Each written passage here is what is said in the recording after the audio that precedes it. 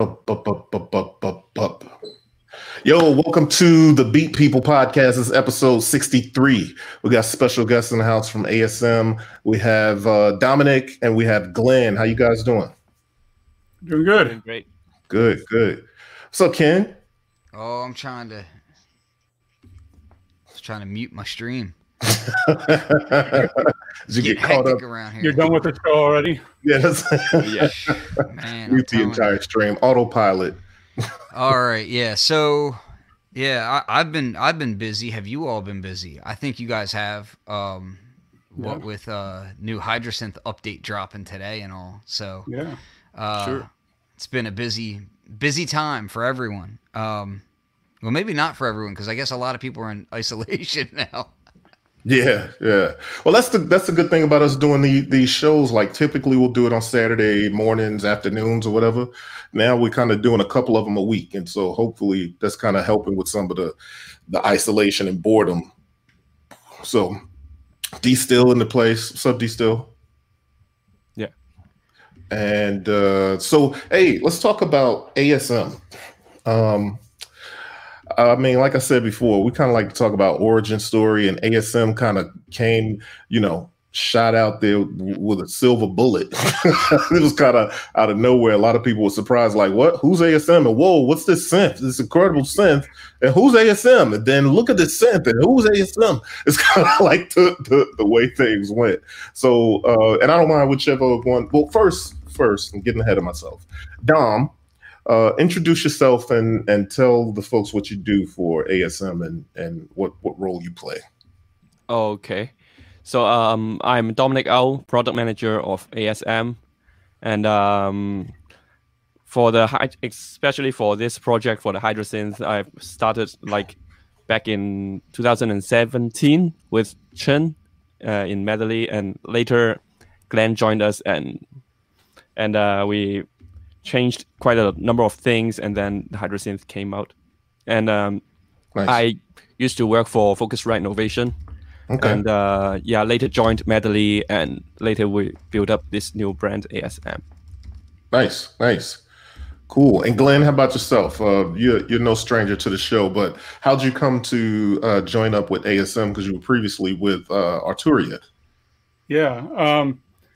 It's funny. We were actually looking for other manufacturing partners at Arturia, and I ended up meeting the president, and she said, "Yeah, we're looking at starting a synth division. Do you know anybody who you might recommend to come help us?" And I said, "Really? Well, talk to me." And so we started talking. We talked over about 10-month period, and everything was great. They're wonderful people. I was inspired to give it a try and see what was up, and I'm super glad I did. It's been wonderful. We are too. We're glad you did too, because I got to say, I think, and probably the press has been telling you this already too, but I think the Hydrosynth is one of the most exciting things to come along, and not because it's you guys' project and we're kind of close to it, but at the same time, I mean, it's just a damn good synth. Kills so many things. It can be so much to you, and especially coming from beatmaker's perspective, where there's not always a lot of money, a lot of a big budget or something to have a bunch of different synths from a beatmaker's perspective. And even with the desktop synth, it's pretty cool to have something that can really almost do anything. And like you're only limited by your imagination, and you guys are still putting out updates. So, I commend you guys for that. It's a good product, really good product. Thank you very much. Yeah. So, so that was, I guess, the origin story. Then that's kind of how you guys came together. And Glenn, when you joined the company, how the whole Hydrosynth thing come together? Was it predating you, or was it there? Was it kind of an augmentation of something that existed, or how that whole thing come together? They had started work on it, I think probably in June or July of 2017. I think that's by about August. They were saying, "Hey, we've got some specs we'd like you to look at." And I'm like, "Well, no, I can't. I've got a job and I can't do anything right now." So We finally made the deal, and I left in December. Then I kind of came on.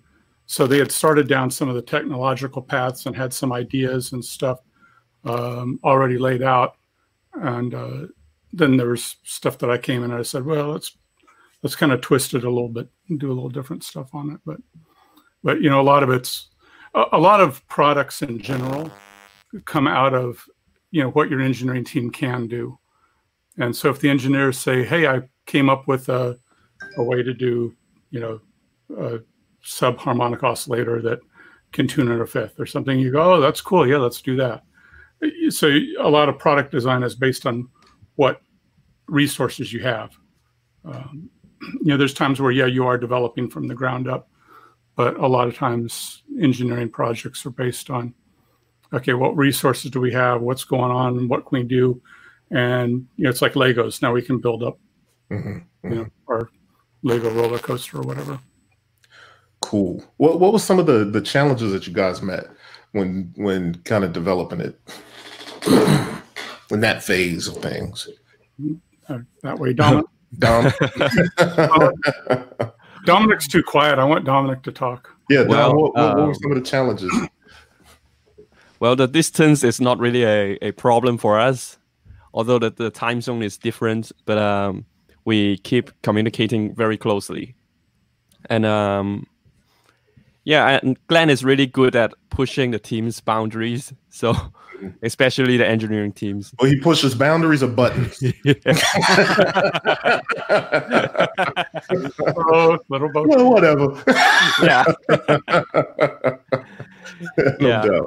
And so what about with the actual developing of the synth? Did you kind of meet were there some things you maybe wanted to do that you couldn't do for whatever limitations, you just kind of met some roadblocks with? Well, I think building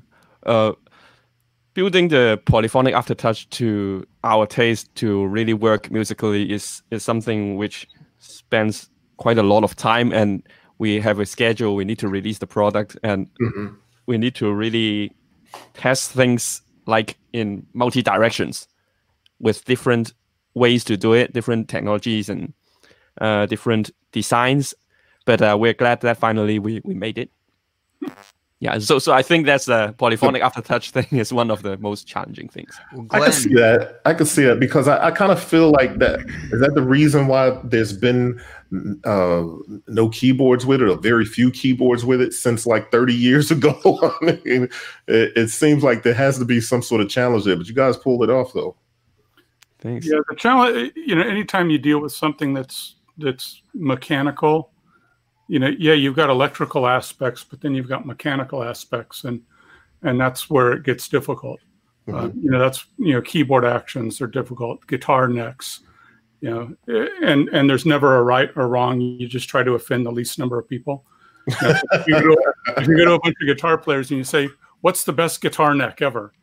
Yeah. Good luck. You're going to have fights between the Strat guys and the Les Paul guys and the Gretsch guys, and everybody's going to say, no, this is the best neck. And you get the same thing with piano actions and keybed actions. So anytime you've got mechanical thrown in, that's just its own whole can of worms. You'll never see me do digital drums because that's the biggest mechanical feel nightmare there is.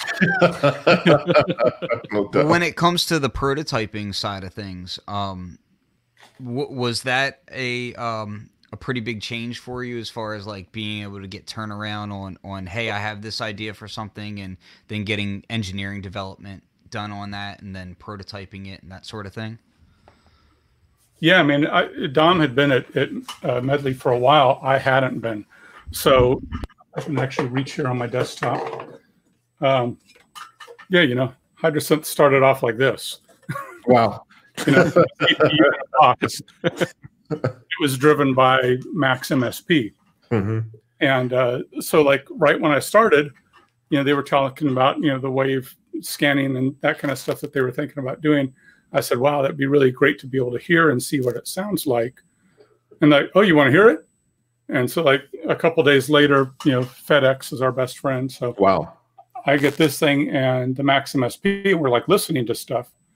And this was like the spec wasn't even done yet. And we're able to hear stuff. And that's totally new for me, because every other company, you go through and you bake the spec. The spec is pretty much done. Yeah. And then engineering starts to build and starts to design from that spec. So a lot of the problems you end up with is by the time you get down to seeing a first working product, you've made so many choices in the design and the UI and everything getting up to that point that you're like, okay, well, we are where we are. Oh yeah, I totally forgot a whole big section of stuff I have to do. And now it's going to be, next a shift function, 1, 4, 3 to access the page. And with this, we were able to try stuff right away. So that's kind of cool. So from what you just said, it's almost like because of the way the timeline was and the way the kind of project line was, you were able to almost make good on certain usability. You know what I mean? You wouldn't have to go back and kind of think of it as an afterthought because you were kind of baking it all in while listening and getting that feedback almost in real time, like in hyperspeed. So you could easily go back and change things. Yeah. Well, I mean, you could hear the engine. Yeah. I mean, Dominic, we didn't like add a bunch of buttons or anything in any of our hardware, did we? Not really. And I think Chen is very responsive to what we want to have. So we don't need to wait long and we will have a prototype working and do you like this feature? Yeah, why not? And then we'll add it into the engine. Yeah. Oh, and tell people who Chen is, just in case people don't know. Chen is kind of the other part of the trio here. He's the chief engineer for ASM, the chief guy for it. Yeah, he's the one behind algorithms mainly. Nice. So sometimes he come up with some very interesting ideas. Oh, I have an idea. How about such algorithm? Maybe it will work. Yeah, then we will try it and maybe tweak it a little bit, and that's good. Very good. Nice. Yeah, math is his hobby, just like the rest of us here. Yeah, that's right. Like, I don't know, guess with this one. Pick up the can, see how it sounds. It's my math. So somebody, DB Paula in the chat asked, what was the ultimate goal behind designing a HydroSynth? There. Completion. That's what it came out to be. Playability really was one big thing. I really wanted this product to be a musical instrument. I think that you get products that have lasting quality, that they're their own instrument. So Mini Moog has lasting quality. CS80 has lasting quality. Prophet 5. When I think of, there's so many synths that like came and gone and came and gone and came and gone, and there's a few people that really want a Fismo or something, but they came and they died for specific reasons. And to me, I really wanted us to make something that was a statement product that could last. That makes sense. So one of the things about the whole development cycle that you were talking about, not just prototyping ideas and DSP and that sort of thing, but what about like the physical units? Because the physical units are robust and big, heavy metal. Is that an issue for you when you're prototyping something and you have to ship it back and forth and that sort of thing? No, not really. I mean, shipping's easy, and if they're making one unit, it's just as easy for them to make two. So, Dominic's based in Hong Kong, Chen's based in Shanghai, the factory's in Zhuhai. I'm in Los Angeles. So we're already kind of spread out. The factory is maybe a 2 or 3 hour drive for Dominic, but the reality is we're all of us are remote. So yeah, they build things and ship them out, and everybody gets them. I've got some metal and some stuff here that they've sent me, button samples and stuff, and a lot of it, Dominic knows products. You can look around his studio there. He knows stuff and he knows quality, and he's a really good badger. So he'll get in there and he'll fight. Nope, your quality's not good enough. Nope, your quality's not good enough. And so Dominic really kind of keeps a lot of people to task on that stuff. I know Dom is a big synth player. I mean, he's got Polly Pumpkins, which is his band. Dom, can you tell us a little bit about, your musical interests are very synth oriented as it is. So how does that play into your product development and the tasks that you handle for ASM? Well, I think the first thing is you need to have the passion into this thing. So this passion need to affect the whole team to let them, start to know about what they're going to build, what is important to be a good product in such field. And I think to raise their interest in really building what they're going to do is very important. So yeah, from my background, I realized that even when I was a kid, I listened to music that I liked, but I didn't know what particular elements I like. But now I revisit and realize, oh, that's synthesizer. Oh, that's synthesizer. So after starting to work for Focus Renovation, I have contact to more synthesizers and to trade shows and start to have more knowledge about it. And I think I ignited also Chen's interest in synthesizer. So I also sold my second-hand synths to him and other guys in Shanghai. Yeah, I noticed that Chen has been making more synthesizer-based music lately, and so it's kind of infectious. It's one of those things that once people kind of start getting into it, there's no turning back. Yeah. Chen did this one thing recently, and you could definitely hear. For the people who don't know, Chen, he's in a symphonic black metal band. Oh wow! So he's our symphonic black metal programmer. There you go. But he did like a whole synth thing. Yeah. They went down on lockdown about a month and a half before we started going on lockdown. Yeah, and so he did a synth thing, and me and Dominic were blown away. It was really good. Wow. And hold on, I was wondering. Hey, I'll touch on this real quick just because we're still getting a lot of questions about delivery dates and that sort of thing. Can you guys speak a little bit about just people trying to get units and dealing with the whole COVID-19 and just all of that? Yeah, so me and Dominic don't really track shipments at all. We leave that to the sales guy. We kind of focus on products. So people write, hey, where's things? It's like, I don't know, talk to a distributor. I do happen to know, because I talked to our sales guy today, that there's a batch that is sitting in Long Beach Harbor right now on a ship. So they may offload it in the next day or two, depending. So that's a hot scoop right there. What was that? Yeah. I said, that's the hot scoop right there. That's the hot scoop right there. So yeah, there's a batch waiting to get off of a ship in Long Beach Harbor right now here in LA.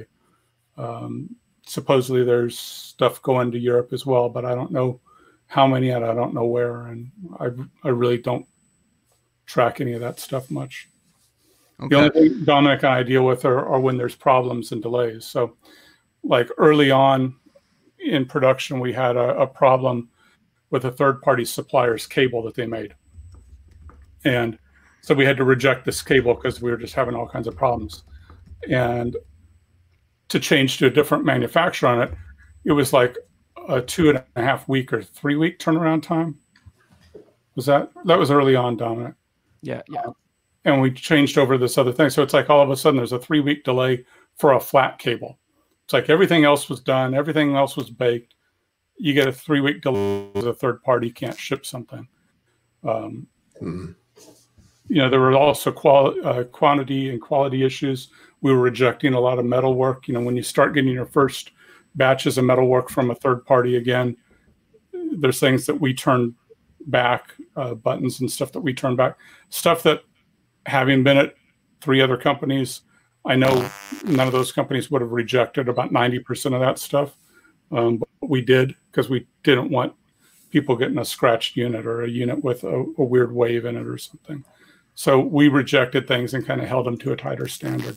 So that puts more delays in things. Then COVID-19 hits us, as well as for me, when it comes down to it. Oh, my bad. So my bad, I'm freezing over here a little bit. When it comes down to it, for me, I'd rather the product be right when it gets to me. Then, I think there's too much of a trend nowadays of companies, and whether small or big, shipping stuff before it's ready. And then you end up being, the guys who paid to beta test. You know what I mean? And that sucks. So I can appreciate, even though sometimes that wait is grueling, right? When you buy something you're excited about and you're waiting for it, that wait is grueling. I'd much rather it be ready for prime time when I get it. And then still to have updates coming is incredible.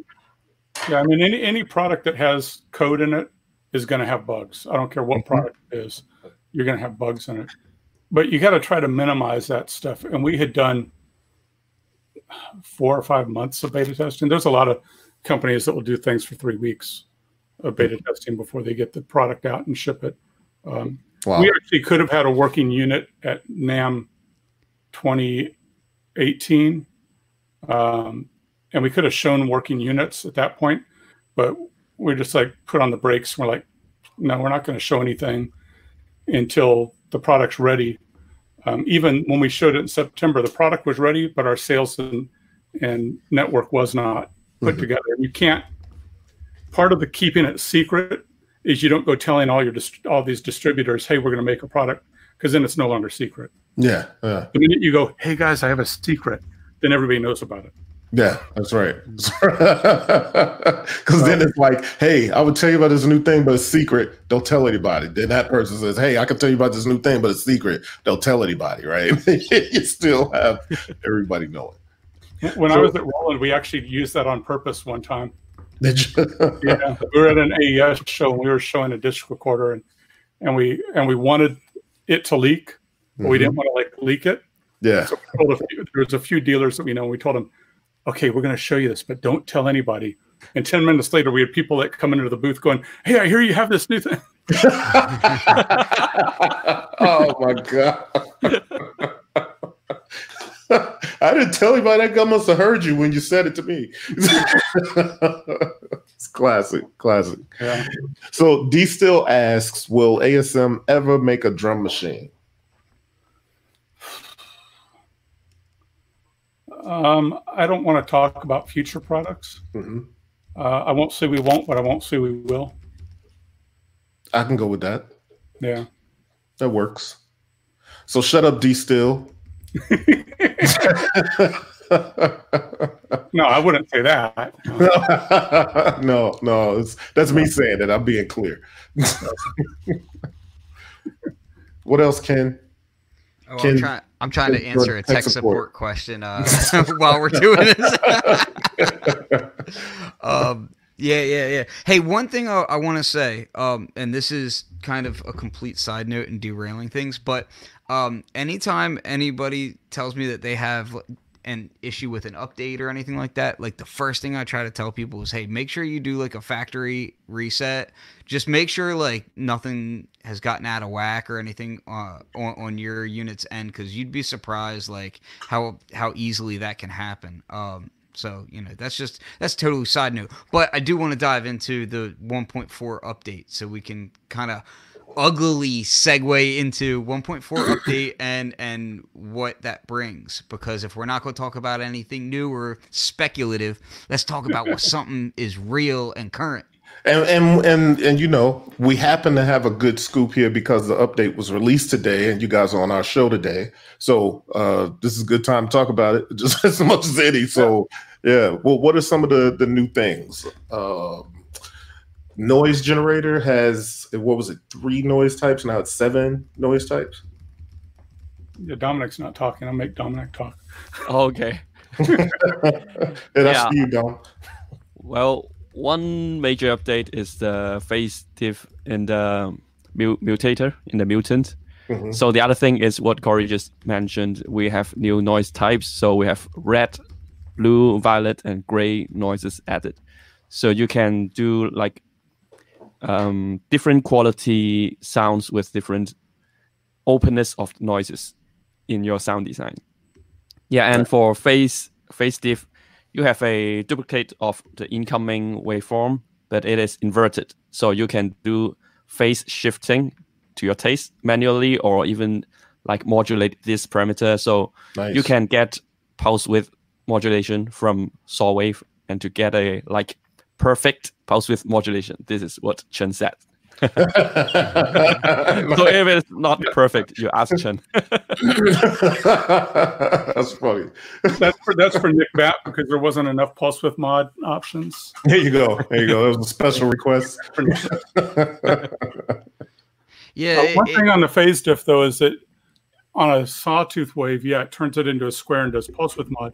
But on other waveforms, it can do this like almost chorusy, almost phase shifting kind of thing, but without some of the weirdness of phase shifting and chorus. It's hard to describe. It can be really subtle depending on the waveform that's coming into it, because it is basically taking a sum and difference and then phase shifting them against each other. So on the two extremes, it's canceling itself out.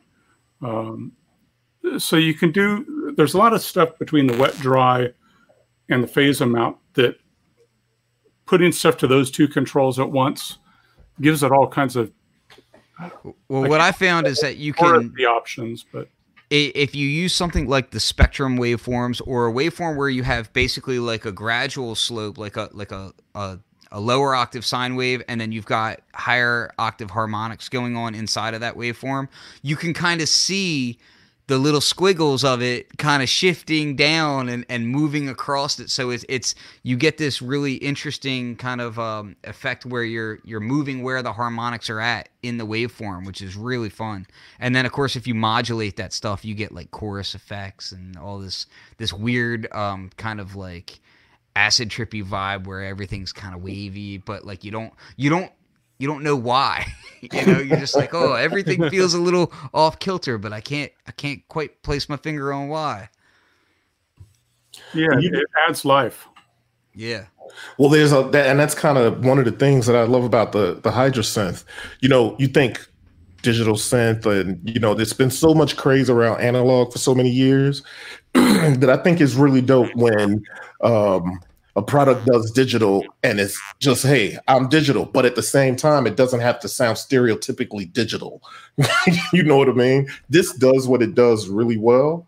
And then you added stuff like, drifting and what is it, warm mode in the last update, and all these different things. I saw somebody, guys are starting to do preset packs. And there was one guy that did like, I guess, classic preset packs. And I can't remember his name, but Push Pull. Is it Push Pull? And he did all like classic synth presets that were, kind of like Juno stuff and Jupiter stuff. Right. And it was hitting the mark. It was really hitting the mark every time. Yeah, I've got a few patches that I've done that one of these days I'll finish them and put it out as a bank. And I was doing like, Oberheim brass sounds and stuff like that. And I've got an Oberheim directly above it. And I could sit there and A/B it, and I was doing things against my Pro 1, which is right above it as well. And you can do legit analog sounding stuff on it. It's just the minute people start saying, "Oh, virtual analog," people fall asleep. So I didn't ever want to mention that. The actual analog is great and it's wonderful, and you can't see this side of the room over here, but that's more where my other analog gear is. And I love analog gear, but I also love digital gear. And I don't think that there's one or the other, people, analog. It's like a chef that only bakes with potatoes. That's right. It's going to get boring after a little while. That's right. Right. Well, that was one of the first things that I remember when I first found out about the thing, that you were like, yeah, this is going to change. And can I say one of the early prototype names? No. Is that okay? No. There you go. It's called no. So no, like one of the early discussions was you didn't want it to be virtual anything. Like you said, no, out with anything that indicates virtual, because it's digital, but it's not virtual so much. And so like one of the original names was the Hydro V, and you were like, yeah, nothing with the V in it. Like I want it to be unabashedly digital and proud to be what it is. And I think that was something that, especially at the time, like people were going the complete opposite direction of. So, it showed a lot of foresight. And, of course, with Dom starting the project earlier on than that, it's like, I think ASM kind of had this idea like well in advance of what a lot of the current trend is, because now you're starting to see a lot more digital stuff coming back. You're starting to see, other synthesizers are coming out with digital stuff. And it's like, oh, okay, well, I think... And there's more interest, too, even in classic digital synths. You know what I mean? Like, but the thing that gets me about it is UI, because like there's a lot of really cool old digital synths, but they all have like horrible UI. Word. Sure. Yeah, one of the few great ones is right here, right there. The Waldorf microwave, and had a great UI on it, but it was like an analog synth UI. Mm-hmm. But things like below it, like I got a TX7 down there, and there's another one from another company that I hate the UI on the thing. There's one that's almost designed analog style, but and you look at it and go, oh, this thing would be so much fun to use, and then they buried everything in menus. Yeah. Like, okay, well, this is no fun to use anymore. If you're gonna do menus, then do menus in a good way. Yes, make it intuitive. Menus. Yeah, and that's the other thing too that I think is really cool about the Hydra. One of the first things I noticed is that like it's powerful and it's deep, but it's intuitive. Like, and I mean, I don't know, maybe somebody out there would argue that, but I know when I sat in front of it and the way the buttons are laid out for the architecture of the thing, if you want the oscillator 1, 2, or 3, or you want, whatever you might want, and then it's laid out in a way that's the signal flow. The buttons are there, there's a signal flow, and that kind of helps, with understanding what exactly you're doing. It's literally a layout. It's almost like having a cheat sheet on the panel. And then when you touch it, it all of a sudden has 8 knobs, up to 8 knobs or so, or more sometimes. So I think that was a pretty good UI design, and I've heard people say that a lot before too. I wanted to get to this one question. Is it says, hey, do they take questions? Do the guys have plans for substantial updates like the last two? Not sure what else they could add. Not that we want you to get into what the updates might be, but I guess what's your philosophy along the lines of updates and that sort of thing? Philosophy of updates. Do them. My philosophy on updates is that you do updates that don't hinder the product. At some point in time, you have to say, okay, we've packed enough features in here. We're done. We're done with adding features. I don't, every time I see Dave Smith, I don't go, Dave, how come you haven't updated my Prophet 5? That's right. And there's stuff that a Prophet 5 could definitely have that would make it interesting. Or, I see Tom Oberheim, where's my expander update? It's like, no, there's times where it's like, no, it's baked, it's done. And if there's limitations, okay, well, I deal with those. And sometimes that works better. So updates can hurt a product. And one that you can't see that's behind me, that they kept updating it to the point of hurting the product. So will we add? Yeah, there's certainly stuff that we want to add, and we'll probably see something, in the not too distant future that's probably going to be pretty significant. But at some point in time, we'll definitely say, okay, it's baked. This is the product that it is. Oh, well, we got something here that you could take out of it. You may as well take that third oscillator out, because Richard says it didn't even need the third oscillator. But no, I get what he's saying, because I remember, Glenn, when you first showed me, even before there was hardware for it, you were showing me some of the stuff, letting me hear some of the stuff. And then I remember we got so far into what this synth was doing, and he was like, that's just the first oscillator. And I was like, oh, get the hell out of here. And then you went to the second oscillator, and we went a long time through all of this stuff. And I was like, my mind was blown, like, wow, get out of here. You're like, and there's a third. You know what I mean? So I definitely see what he's saying, because it gets deep with just the first couple of oscillators, but you know, you can make things as simplistic or as complex as you want them to be, but it still kind of remains intuitive. It's funny because that third oscillator was originally a sub oscillator, and Mm-hmm. I was like, no, like that's not what a sub oscillator is. I was like, that's a full oscillator. What are you doing calling it sub? Yeah, I had a talk with Daniel Fisher from Sweetwater, and he was doing sounds and stuff for us, and he talked to me for about 2 hours one day. He's like, dude, you can't call that thing. It's not a sub oscillator. It's a real oscillator. Yep. There's nothing sub about it. It's not just a sine wave an octave down or something. And so, you know, Daniel talked me into calling it oscillator 3, and yeah, so Daniel gets that credit. Mm-hmm. So, Dom, Yeah. what about the Hydrasynth is something that really kind of gets you excited? Because I noticed that in a lot of your music, you've been using it a lot, and you've got a lot of cool synths too. I mean, you've got Roland System 100 behind you. I mean, you've got some really cool synths back there. What are some of the things about it that you find in your music that makes you say, "Oh, I'm going to use this"? It's not just my day job. It's what I'm going to be using. Well, for the Hydrasynth, actually, how it is designed is like what we want to have. That's our dream synth. So definitely, even before the product came out, we have ideas how to use it and how it can help in my production, in my performance. And so, yeah, to me, I have a lot of different synthesizers, but each of them have their own personalities.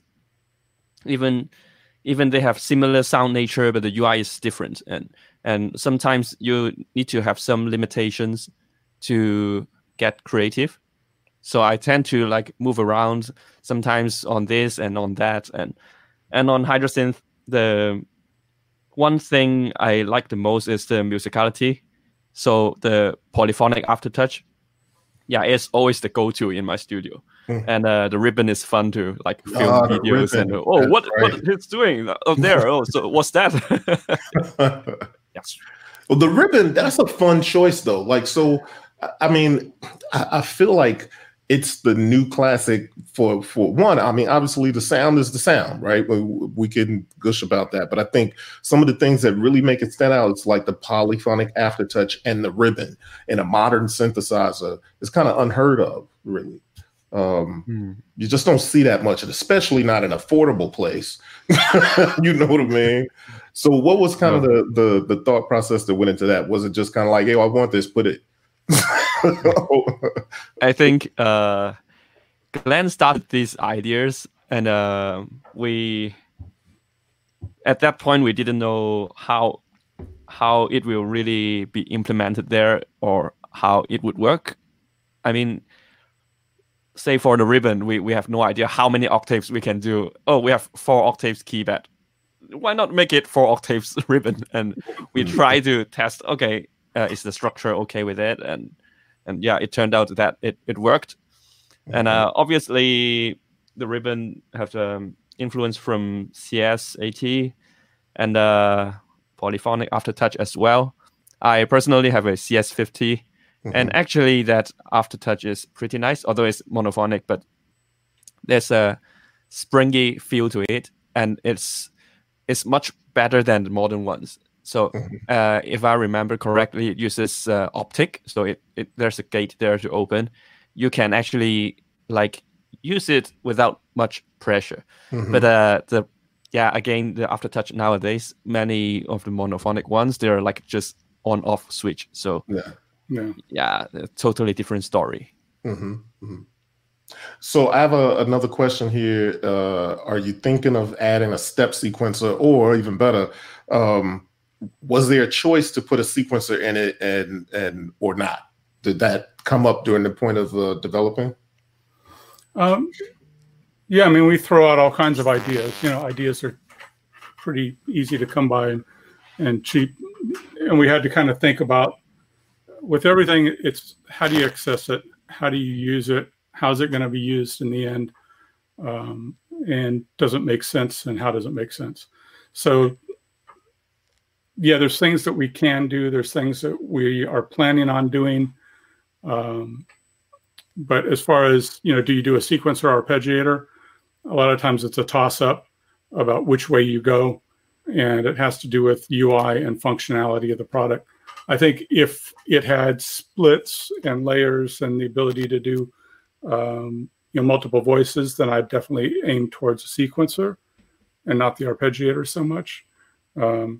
But because it's got a single voice across the range of the instrument, an arpeggiator can be a lot more useful, I think, than a sequencer. You're probably going to be sequencing with something else.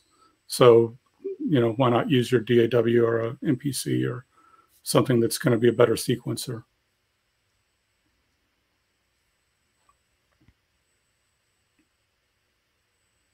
No, I can't hear. Corey went silent. Corey went silent. There we go. I saw you saying something. I was like, let me not step on his toes. But then you didn't say anything. Go ahead, Jen. I was just kind of talking about the ARP. And really, I just kind of said how much I like to use it because I like ARPs on everything. So anytime I get anything, if somebody gave me a mandolin and didn't have an ARP, I'm going to be like, this ain't no damn instrument. Well, that's one of the things that that I've noticed because really most of the team has been available and accessible online for people to kind of talk to through Facebook forums, and maybe to the point where you guys could be using you could be getting hit with an onslaught of repeat questions and that sort of thing. But is there anything that kind of comes up time and time again that you're like, well, yeah, I like maybe I should have done this differently, or do you feel like most of the feedback is pretty good? Like what's the vibe that you're getting from it? Glenn especially has had a lot of experience with this stuff, but Dom, this is something newer for you as far as like being the face of a new product like that. Yeah, totally. So even like our debut at the NobCon, I was amazed how people reacted to like playing the product, the Hydrasynth. I'm just amazed. So that firsthand feedback is probably invaluable, right? Because I mean, You guys haven't said that this was at least kind of started in development in 2017 and coming through those years of development and finally getting in front of people and seeing that getting that feedback directly. I mean, that's pretty pure at that point. You know what I mean? There's always going to be some level of, people excited to get their hands on something that's not out there yet. But at the same time, you can tell when it's good feedback. I mean, whether they say something or not, because people are not shy. Right? Totally, yeah. So I could imagine getting that firsthand feedback is pretty good. Yeah, man. You guys got a great compliment here. I like being active in the forums and stuff, and I try to when I can. There's times where I just have to shut it off and go to work and just kind of ignore them for a while.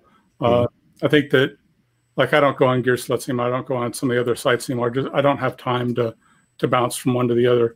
We're trying to build a brand, so we've got this product, but now then we've got the next few things that we're going to be doing over the next 4 years that we're already starting to lay out the groundwork for. So, Dominic and I just don't have a whole lot of time to do that, but the community is growing and the community is really good. The ASM, if you're not part of the ASM Facebook, the ASM Hydrasynth Facebook group that Ken started, it's a great one. People are really good on it. There's nobody that really acts up. It's not really there's nobody that needs discipline. Yeah. I haven't had to boot anybody yet, which is surprising. And there's going to be every product. You can find problems with every product. There's not a piece of gear in my office here that I can't. Well, they should have done this, or they should have done that. And I'll look at things that I've done, and I should have done that. Oh, I wish I would have done this. I saw one of your modifications that you made just the other day. Oh yeah, to your little keyboard. Yeah, oh yeah, the I'll own this one. So MPK25, I don't know why. I don't even remember the story about why we went to a micro or mini USB on it. I don't remember the story on it, but it was one of those things that I was like, yeah, okay, that'd be cool. It's small and it will fit, in your backpack or whatever. And that thing drives me freaking crazy. Mine broke. So the mini micros, they break all the time and they're hard. So I hacked mine. I don't know if I can see it there. I still have mine, so I may have to do that same hack because the same port broke on mine. So now I'm like, man, I might have to do that. Mine will either work, so I can use either type. But nice. I hacked that. I'm in the process of hacking another product that I did that. I allowed an engineer to tell me, no, we should do the micro one because it locks. And well, if you think it's good, I don't have anything with micro, so I did it, and I kick myself all the time. I should have. Glenn, it must have really been bothering you for you to be as busy as you are and look over at that thing and be like, I gotta have the regular USB. It's been raining a lot here. So. Oh, there you go. Yeah, but I still have one. Okay, what gear needs modifying? What needs fixed? There you go. Let's see. Hold on. Somebody was saying, about the group.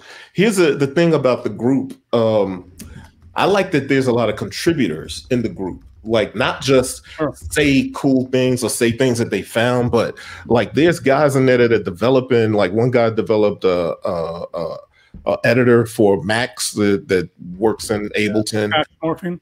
Yeah, and there's another one that he's developing a separate editor.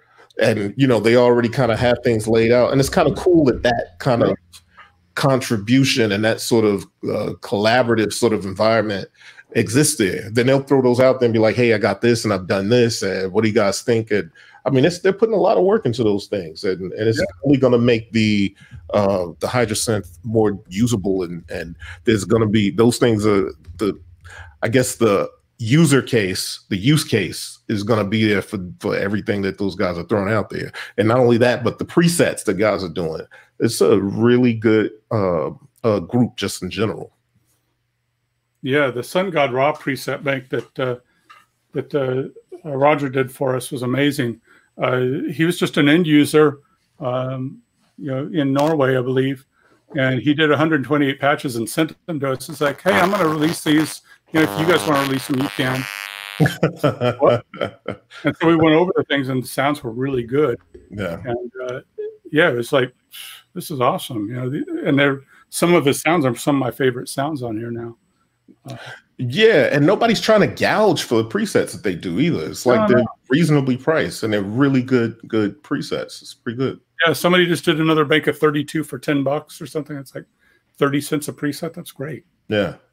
Great deal. You all ever think about some sort of ecosystem where these things are maybe hosted on the ASM site as like your own kind of Apple Store version of apps, but presets for your synth and stuff? You should do that because Dom said so. Yeah.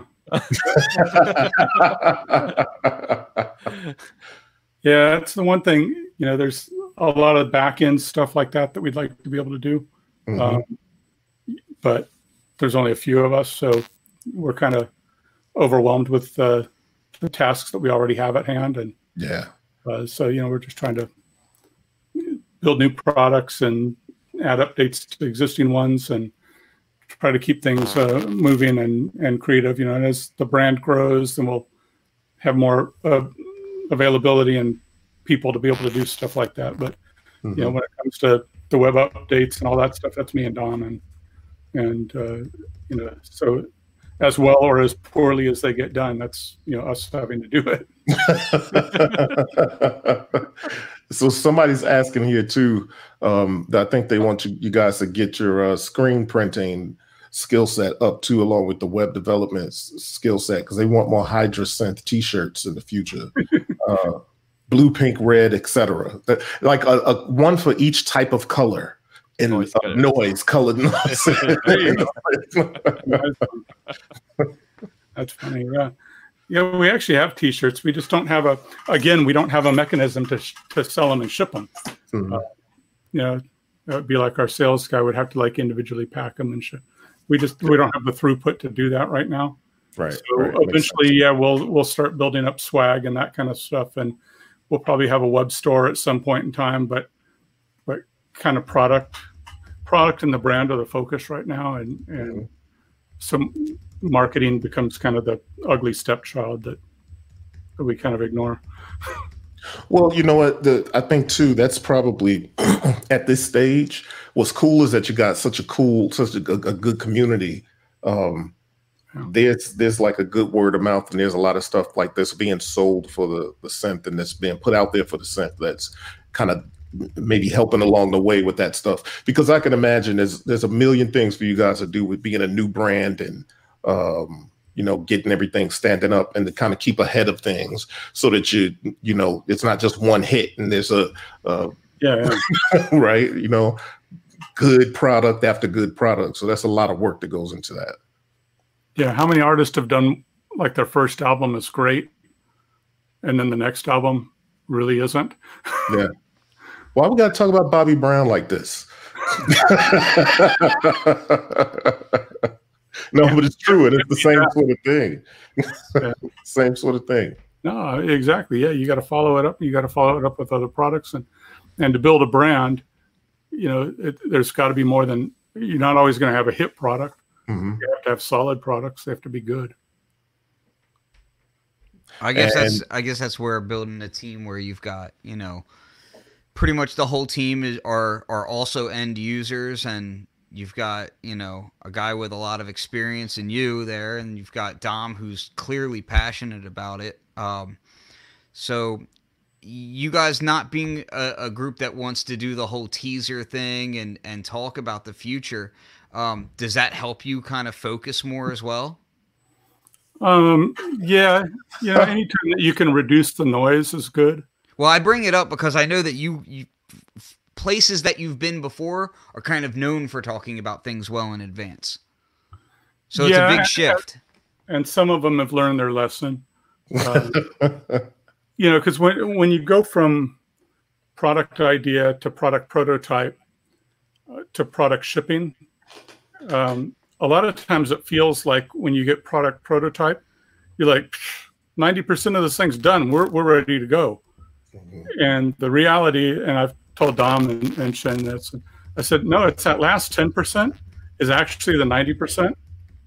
And that's the part where everybody falls in their face. That's where, we've got a working prototype. Now we're going to show this thing. Or we don't even have a working prototype and we're going to show it.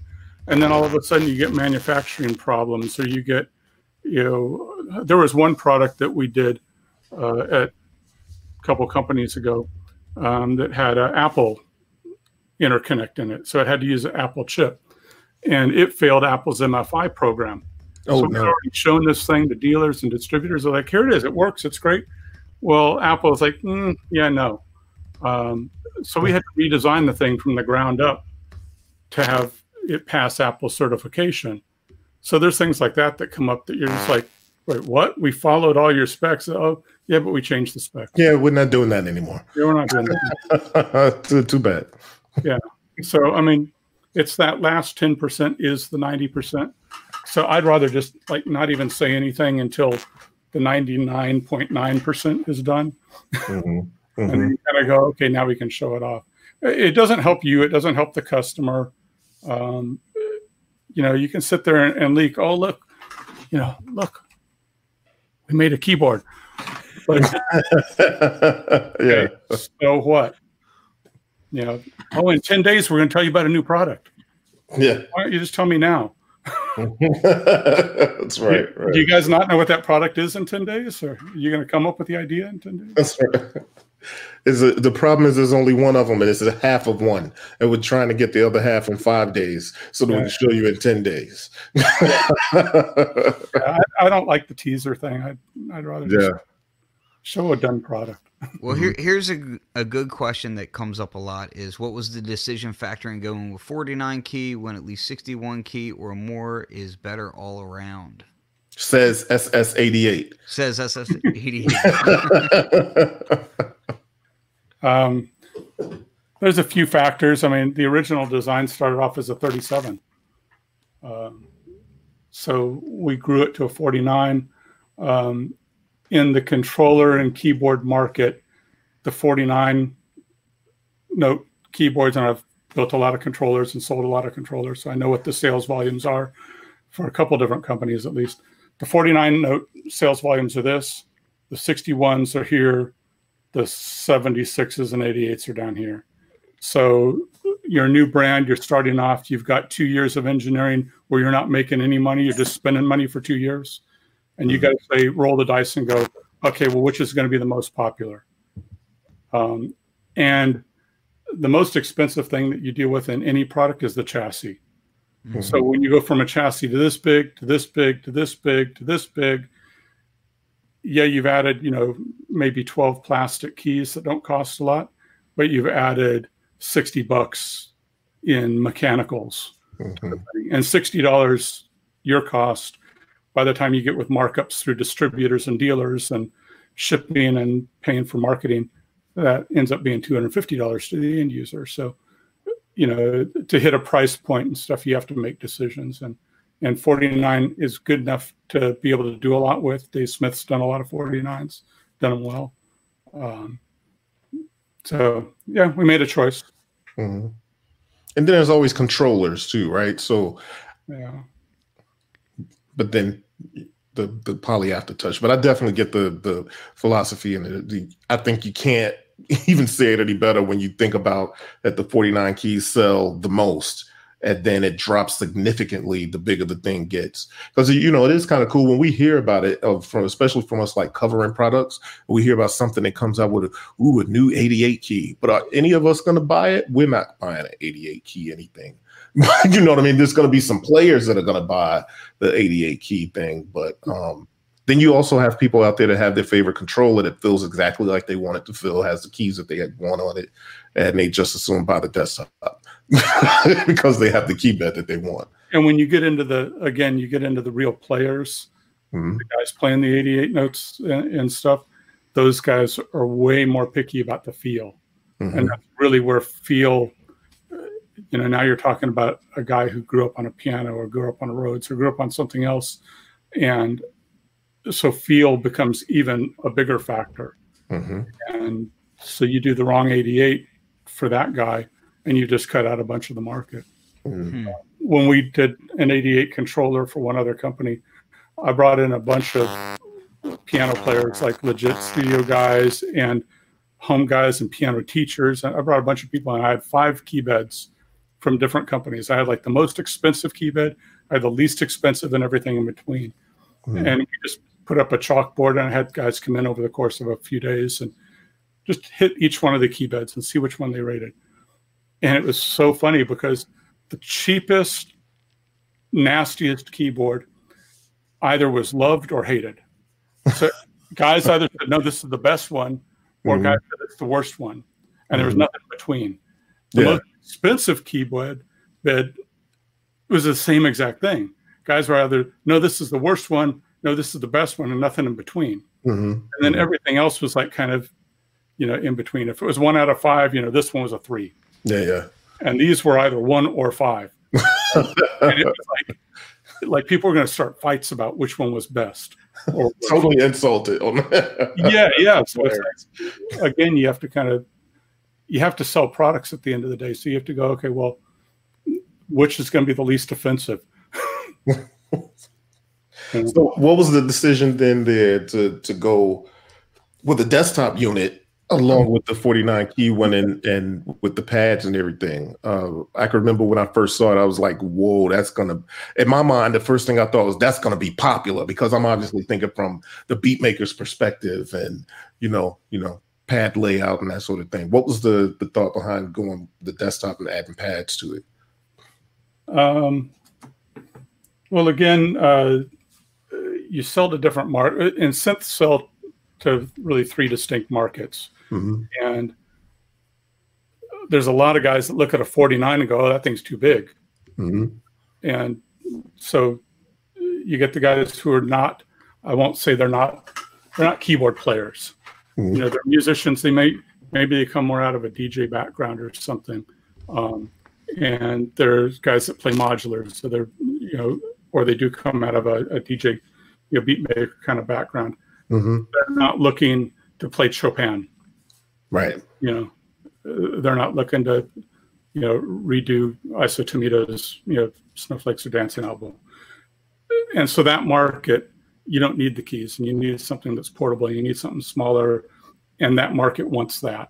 And you see a lot of other companies do it. I was pretty adamant that we wanted to release them both at the same time. You see a lot of companies that will do one or the other, wait a year and then release the other one. And I don't think that's ever a good strategy, but so yeah, we're lucky to be able to do them both. And I'm glad you did. I'm really glad you did. I mean, I see a lot of people that, just like the people that I thought would love the desktop, those are the people that love the desktop. That sort of subset that you were just talking about. And I think that plays right into, you know. So yeah. I even use it where I approach it differently. You know, Dominic did a bunch of, like, he did the pad layouts and stuff.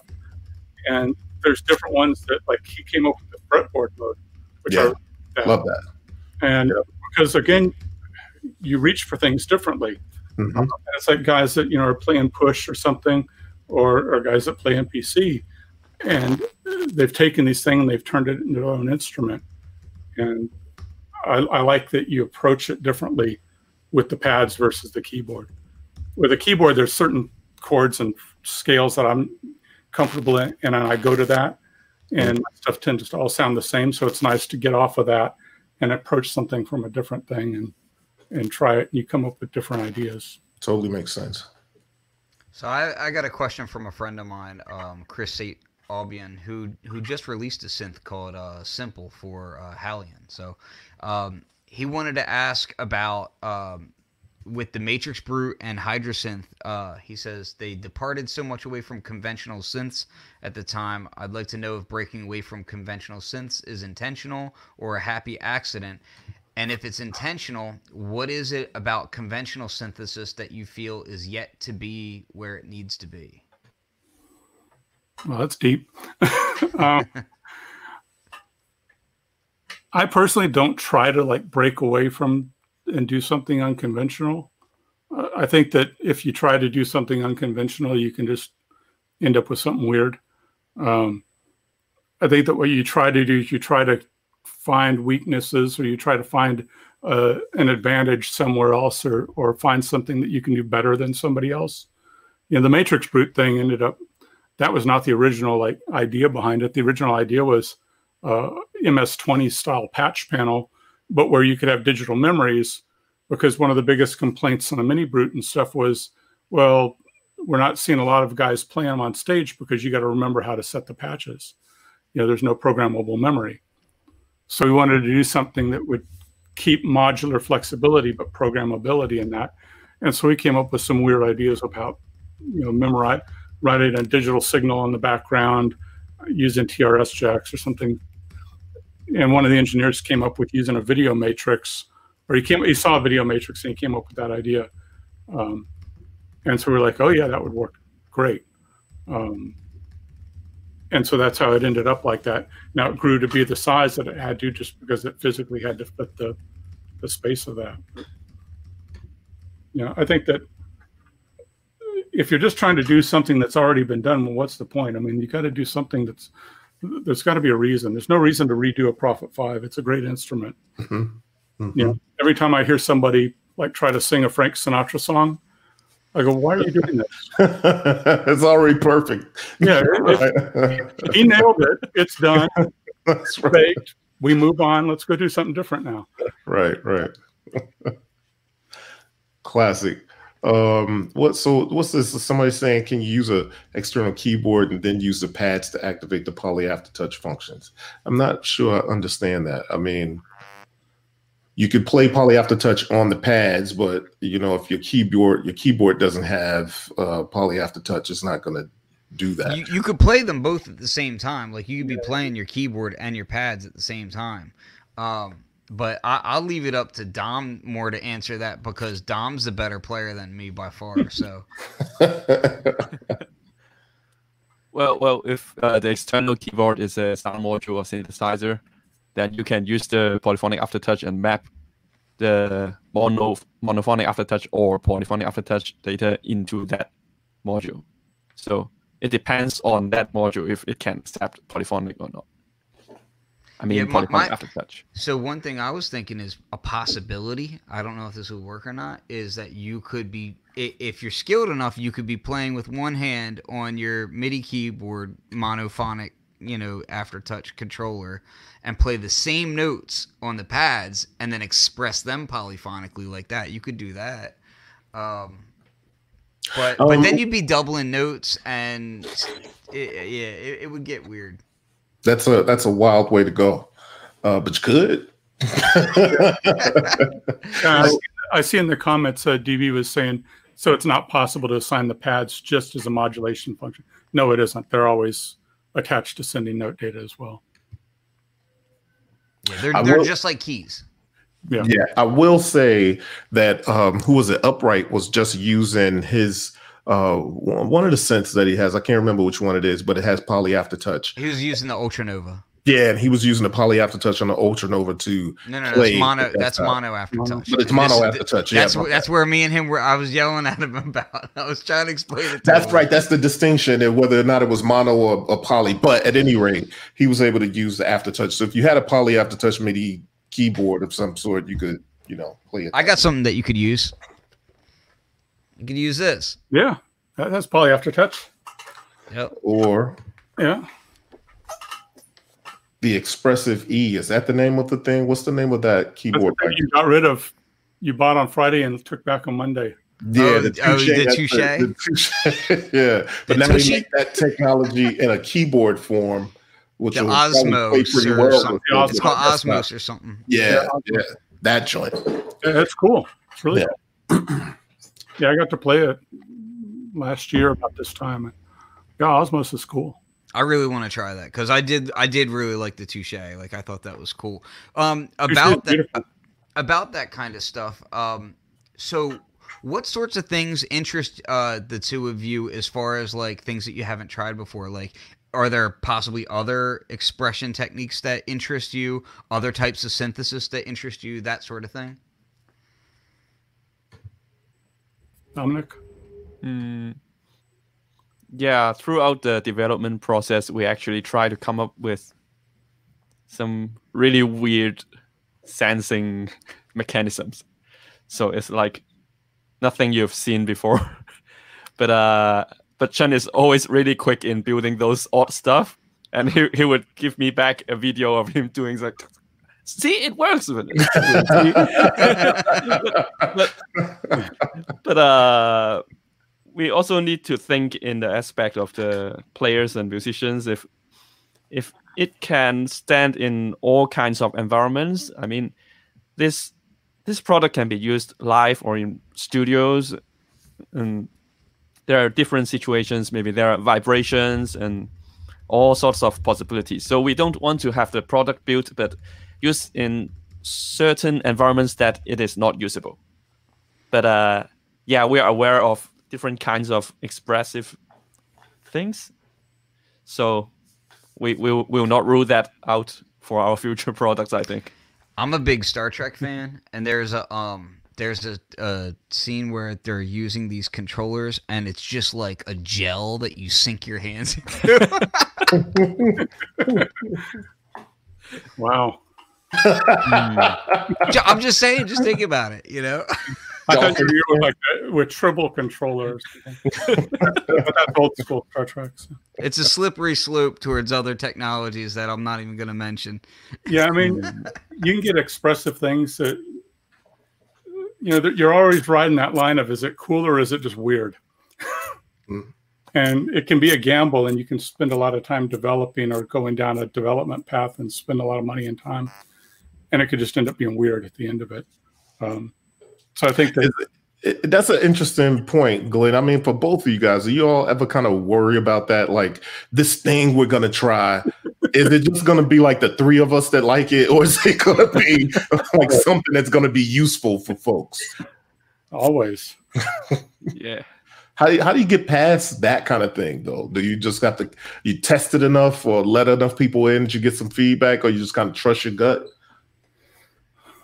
I think that we test a lot. I've got a small group of people who I know well, and I know what their bent is, and I know what their biases are. And so there's a few people that kind of get to see all my product ideas early, and I get feedback from them, and I kind of can rule things out pretty quickly, or see maybe this is a good path to go down. And then I'm kind of a synth history geek. I've been doing them since about 1980. Been in a sense. I've got big stacks of like old brochures and stuff. I've even got like brochures for things like a Buchla 400 and weird stuff that they go back. So, I mean, I look back at a lot of that kind of stuff and go, well, what did people do before? What's been tried and failed? Why did it fail? What are the reasons behind it? I was just watching a thing with interview with the band Heaven 17, and Martin Ware was one of our endorsees at Arturia, and he's a real talented guy, but he was talking about using the V-Synth live, and he was using the D-Beam, and they were talking this on YouTube, and he was talking about, being there and like doing the D-Beam thing, doing this, and had like a whole audience of people doing this. No. This is, everybody's like, yeah. Yeah, that gets into some really sketchy territory. It's a great. I forget who did it. It might have been Matt talking to him live. But that's funny. That's funny. But yeah, I mean, you don't want it to be something weird. Yeah. Especially alternate controllers, they can be crazy. I tell you, I found out that like I get really inquisitive about other things like that. So like I'll invest in and buy different things. There was a little device that's like this big, and it's like an infrared camera that's super accurate or something. I forget the name of it. But essentially you can use it as a MIDI controller with your hands to control all this stuff. And I had it for like a few weeks in the studio, and I'm a big comic book nerd, so I'm thinking, I'm gonna be like Iron Man, and I'm doing this and that. And I was like, I realized a few things. One, my hands are busy. Like, what am I thinking? Like, my hands are busy when I'm in the studio. I don't need to be waving them around or anything. And two, I like tactile response. Like, I want to physically feel that I'm creating change. Sound is already, ethereal enough as it is. And then it's like, if you take away the physical contact of that, that's just no. Yeah, that's the hard thing. I mean, I've seen like all kinds of, going way back, there were like drumsticks that you could like play drum kits, and it basically kind of sent air and stuff. And like, air drums or something. And then there was a guy at the NAMM show in the 80s, and he wore like this like black jumpsuit and had like a pair of Chucks on that had like a jack in the heel, and he'd placed sensors all over, and he was showing like his new drum suit. And so he could like tap his feet, and he'd like hitting them.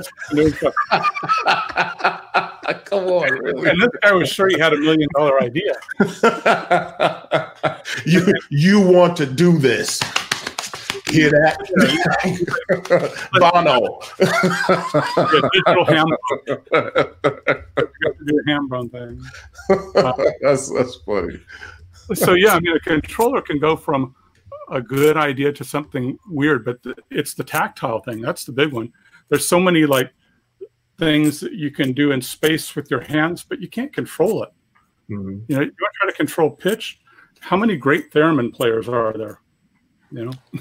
Really? You can count them on one hand finger with some damage to it. Yeah. There was one girl that used to play, used to do things for Moog, This was probably 15 years ago, and she was amazing on the theremin. You know, she was like playing jazz standards and stuff on it, but I haven't seen a whole lot of other people that like were amazing musicians on it because it's so difficult. So that's the other thing. It's like, is somebody going to have to learn a whole new technique to play your instrument? Right. Valid. You know, how many people are ready to invest in that? Mm-hmm. You know, oh yeah, I'm ready to spend 5 years to become a master at this. At this thing that may go out of production, and I'll be the one only living virtuoso of this thing that I have to now keep running to. Yeah. Right. There's that kind of thing. Well, cool. I think we've gone. It's a little bit over an hour now, so we'll wrap here shortly. But what else about the ASM and the Hydra would you guys like people to know? I mean, what kind of plans do you have for the future without going too deep into, you know, any products? Obviously, what's your hopes for ASM? I guess I should say. To build a solid brand. You know, we want to build good products. We want to build products that make sense. Want to do things either differently or better. Always, every time you come up with a product, you have the opportunity to look at what everybody else has done and see if they've done it right or if they've done it wrong or if they've missed an opportunity somewhere. Mm-hmm.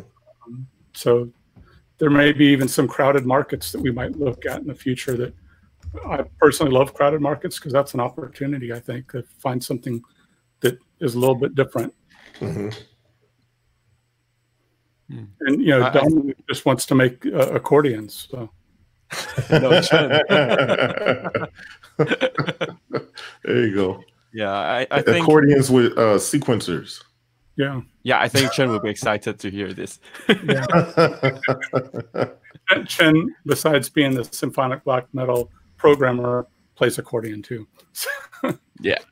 Chen is probably the best musician out of any of us. He's a really good accordion. That's incredible. Guitar player, but then the accordion like takes that factor out. So. Yeah, he was posting up stuff about that, and I was just like, yeah, like, okay. You know, I saw. I'm like, I'm willing to check it out. I saw a guy playing an accordion in the Target parking lot last time I was outside before we all got, you know, put on house arrest, and I was like, oh well. You don't see that every day. Guy in the Target parking lot playing the accordion. So okay. Well, living in Delaware, there's a local accordion player that named Weird Al Yankovic, and that guy, yeah, he's about the only accordion player that I've ever watched. And I was like, okay, that's pretty awesome. But and Weird Al's great. Yeah. Weird Al's awesome. Like he's legit awesome. But yeah, this has been a good talk. Hey Dom. Everybody healthy out there? Oh yeah, because totally. I get a ton of questions about COVID-19 and the team out there, so I just want to make sure everybody's healthy at ASM and everything's okay. Yeah, everybody's doing good, and Chen is extra healthy. He seems. He's extra healthy. Super Chen. In the previous meeting, he's not coughing at all. I know he's doing good. That's funny. So you guys are like, Chen's like, wait, hold the meeting for a second. I'm going to hold my breath for 30 seconds just to prove. And press mute and then. Yeah. Breathe out, right? No. So yeah, they're ahead of the curve on us. So we're they are in Los Angeles. The peak is supposed to be this week, and I don't know in Delaware if it's. They're saying within the next like 2 to 3 weeks. Yeah, probably in like 2 weeks or whatever. We're not that far from New York, and New York's getting hit pretty heavy. So, yeah, hopefully everything just stays safe, and you know, just everybody kind of takes it seriously and kind of, you know, doesn't get too wrapped up in weird conspiracies or anything, and just you know, listen. If a conspiracy is true, that's great, okay. But in the meantime, take it seriously. Stay home.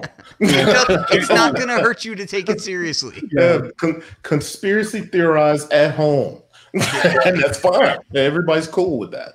Yeah, somebody had posted on Facebook a couple weeks ago. you're not being asked to storm the beaches of Normandy. You're being asked to sit on your couch for a couple of weeks. That's right. We can do this.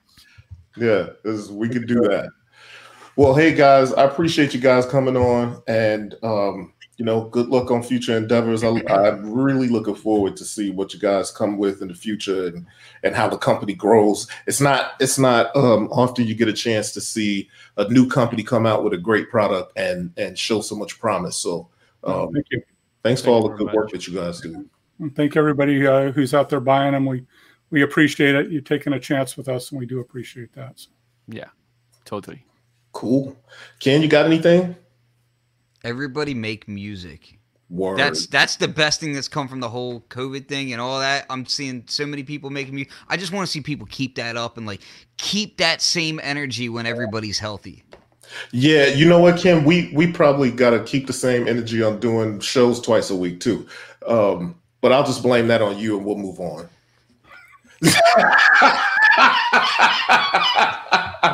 All right, everybody. This is Beat People Podcast, episode 63. We're out.